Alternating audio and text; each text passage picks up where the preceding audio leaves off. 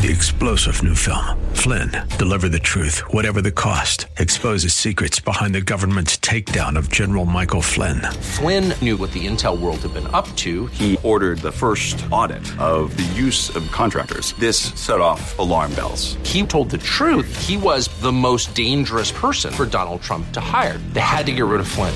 Flynn, deliver the truth, whatever the cost. Available now. Watch it today. Go to salemnow.com. salemnow.com.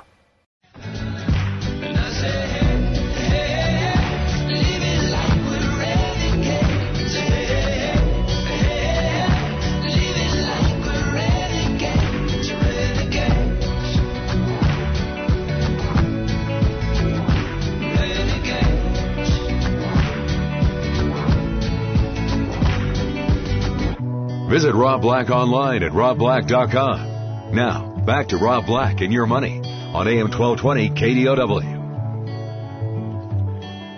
I'm Rob Black. Thanks for listening. You can find me on Twitter at Rob Black Show. Speaking of Twitter, let's bring in Chris Ciaccia from TheStreet.com, tech editor. Let's talk a little Twitter. How are you, Chris? Good, Rob. How are you doing today? I'm doing well. Twitter. Stock has been struggling. It's at IPO pricing levels. Who's going to be the CEO? Who's not going to be the CEO? There's a lot of questions out there. What's your recent take on Twitter? I think Twitter is still an incredibly valuable service. I just don't think either current management, whether it's Jack Dorsey or somebody else inside the company, can really figure out how to actually really grow users.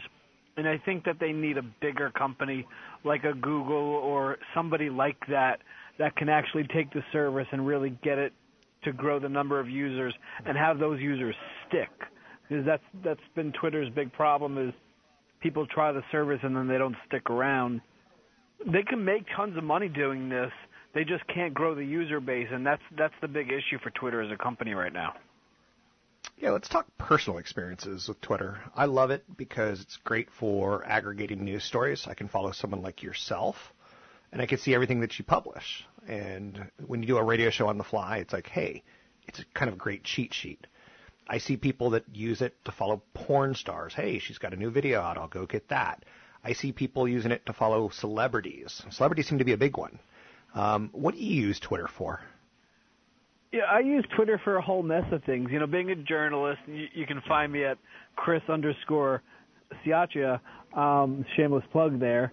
But, you know, I use it for, you know, following other journalists, you know, newsmakers, investors, you know, my favorite sports teams, keeping up with, you know, things that are going on, you know, outside my jurisdiction. So I use it for a whole mess of things, but, you know, it's tough to get the average American to really care about, you know, why they need to know the news right now. And I think that's been Twitter's problem, is they can't figure out a way to get the average person, you know, whether it's here or around the world, to figure out why they need to stick with the service. And I think that's something that they really need to, that's their first major priority of business. It's going to be interesting if they could pull it off, because I don't even want to know the news 24/7, 365 like my dad did. My dad was a news junkie. I'm not a news junkie, but again, we know that, like, Bin Laden, the news broke there that he was, you know, shot and killed. So Twitter has the resources and they've got the track record. It's just not sticky. So you're right about that. Anything else we need to know about Twitter? How low do you think it can go before it starts getting the interest of a Google or a Microsoft or an Apple? It's at 27 today. It's at its lowest level ever. Yeah, I think we're rapidly approaching the level where somebody just steps in and says, okay, you do have 300 million people who use the service every month. You know, you're making money and revenue is growing. Advertisers see the benefit of the platform. So I think, you know, maybe, you know, 25, 23, somewhere maybe as low as 20 as somebody comes in and stops the bleeding. So we're rapidly approaching those levels, but unless you know, Twitter has a white knight, whether it's, you know, a traditional tech company or a big media company or somebody, you know, I just don't see how Jack Dorsey or anybody other that Twitter hires can really turn it around.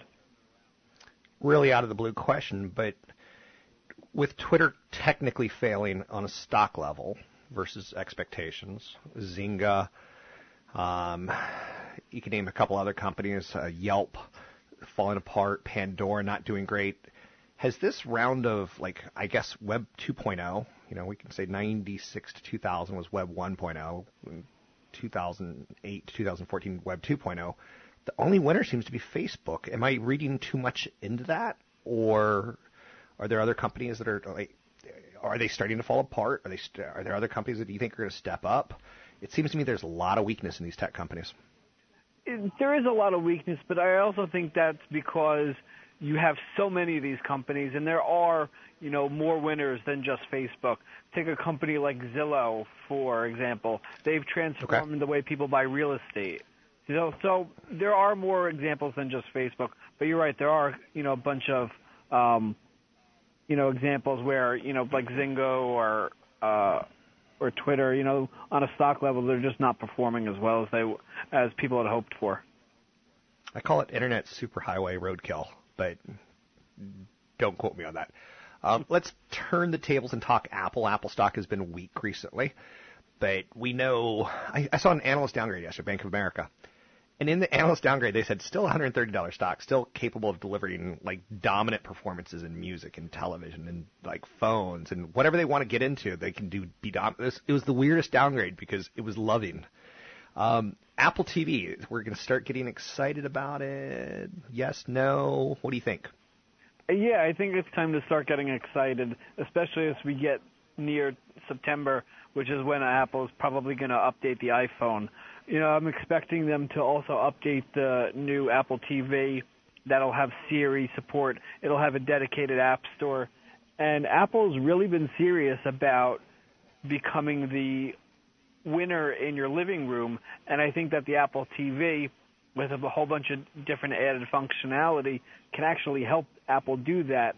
I mean, we still watch a ton of TV, whether it's on Netflix or traditional TV, and we still have to turn the lights off and, turn the dishwasher on and things like that. And I think Apple really wants to be the center of the living room, and the Apple TV, that $99 set-top box, or $79 set-top box, can really be the forefront of that, for Apple.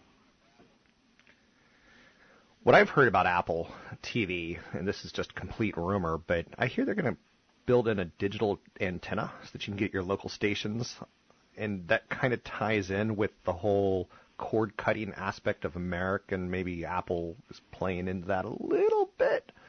But the media companies today that are tied towards cable channels are getting crushed. Do you see a parallel, or do you see it can't just be Netflix. There has to be other players that are going to crush the media companies, the Viacoms, the 21st Century Foxes, the Time Warners. They're all getting crushed today as if the cord-cutting world just happened, it just hit a movement yesterday. Thoughts? Yeah, I'm expecting Apple to unveil their own streaming service, but they still need those companies to have, their channels on the streaming service. So I don't see the bigger companies like a Time Warner or Fox or CBS really getting hurt, especially because it's their content that these people want. They just don't want the content of some of the other smaller players. So I think, obviously you've seen the carnage and those media names, the past couple of days, and it's continuing today. But I think when all is said and done, I think the only thing that these quote-unquote skinny bundles or streaming services can really do is be additive, simply because it's not like Apple or Google is going to go out and spend billions of dollars creating their own television shows. They don't want to do that. They'll let the media companies do that and take a cut of the revenue. So the media companies are going to be fine when all is said and done. The companies like a Disney or Time Warner or CBS. So, if I'm an investor right now, I'm thinking, if I've got a 3 or 5 year time horizon, I'm thinking maybe I want to pick up some of those shares of Disney, Time Warner, or some of the other big media names. What do you think about the recent weakness in Apple? What's that telling you? I think a lot of it has to do with fears over China. Okay. We've seen the Chinese stock market become, incredibly volatile over the past 6 to 8 weeks. So I think the fact that Apple gets, a huge chunk of their revenue from China, there's some fears going on there. And then maybe there's some fears that, okay, the next iPhone refresh won't be as big as, the last one was for Apple with the 6 and the 6 Plus. Then there's some concerns that, okay, maybe the watch isn't that great, it's not selling that well. So I think it's a number of different things. But again, if you're not trading Apple, if you're going to invest in it, with a time horizon of longer than, the attention span of somebody on Twitter, then I think you'll do okay at the end of the day. Anything else that you want to add in the world of tech that Chris Ciaccia, tech editor of TheStreet.com, is seeing?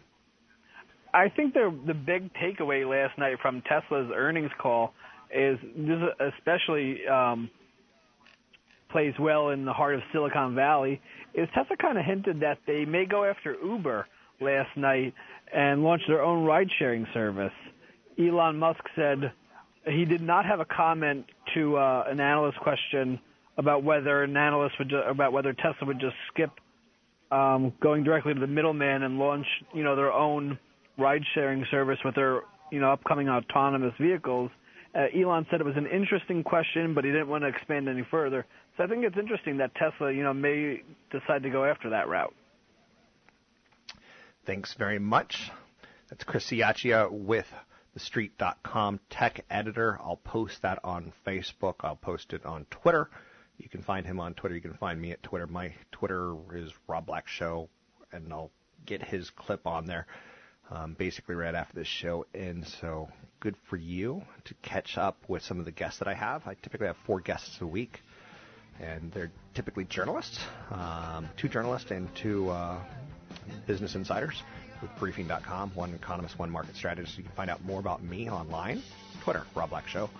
Facebook, I Hate Rob Black, or Cron4 Rob Black. Cron4 Rob Black. We'll take a break here. We'll be right back.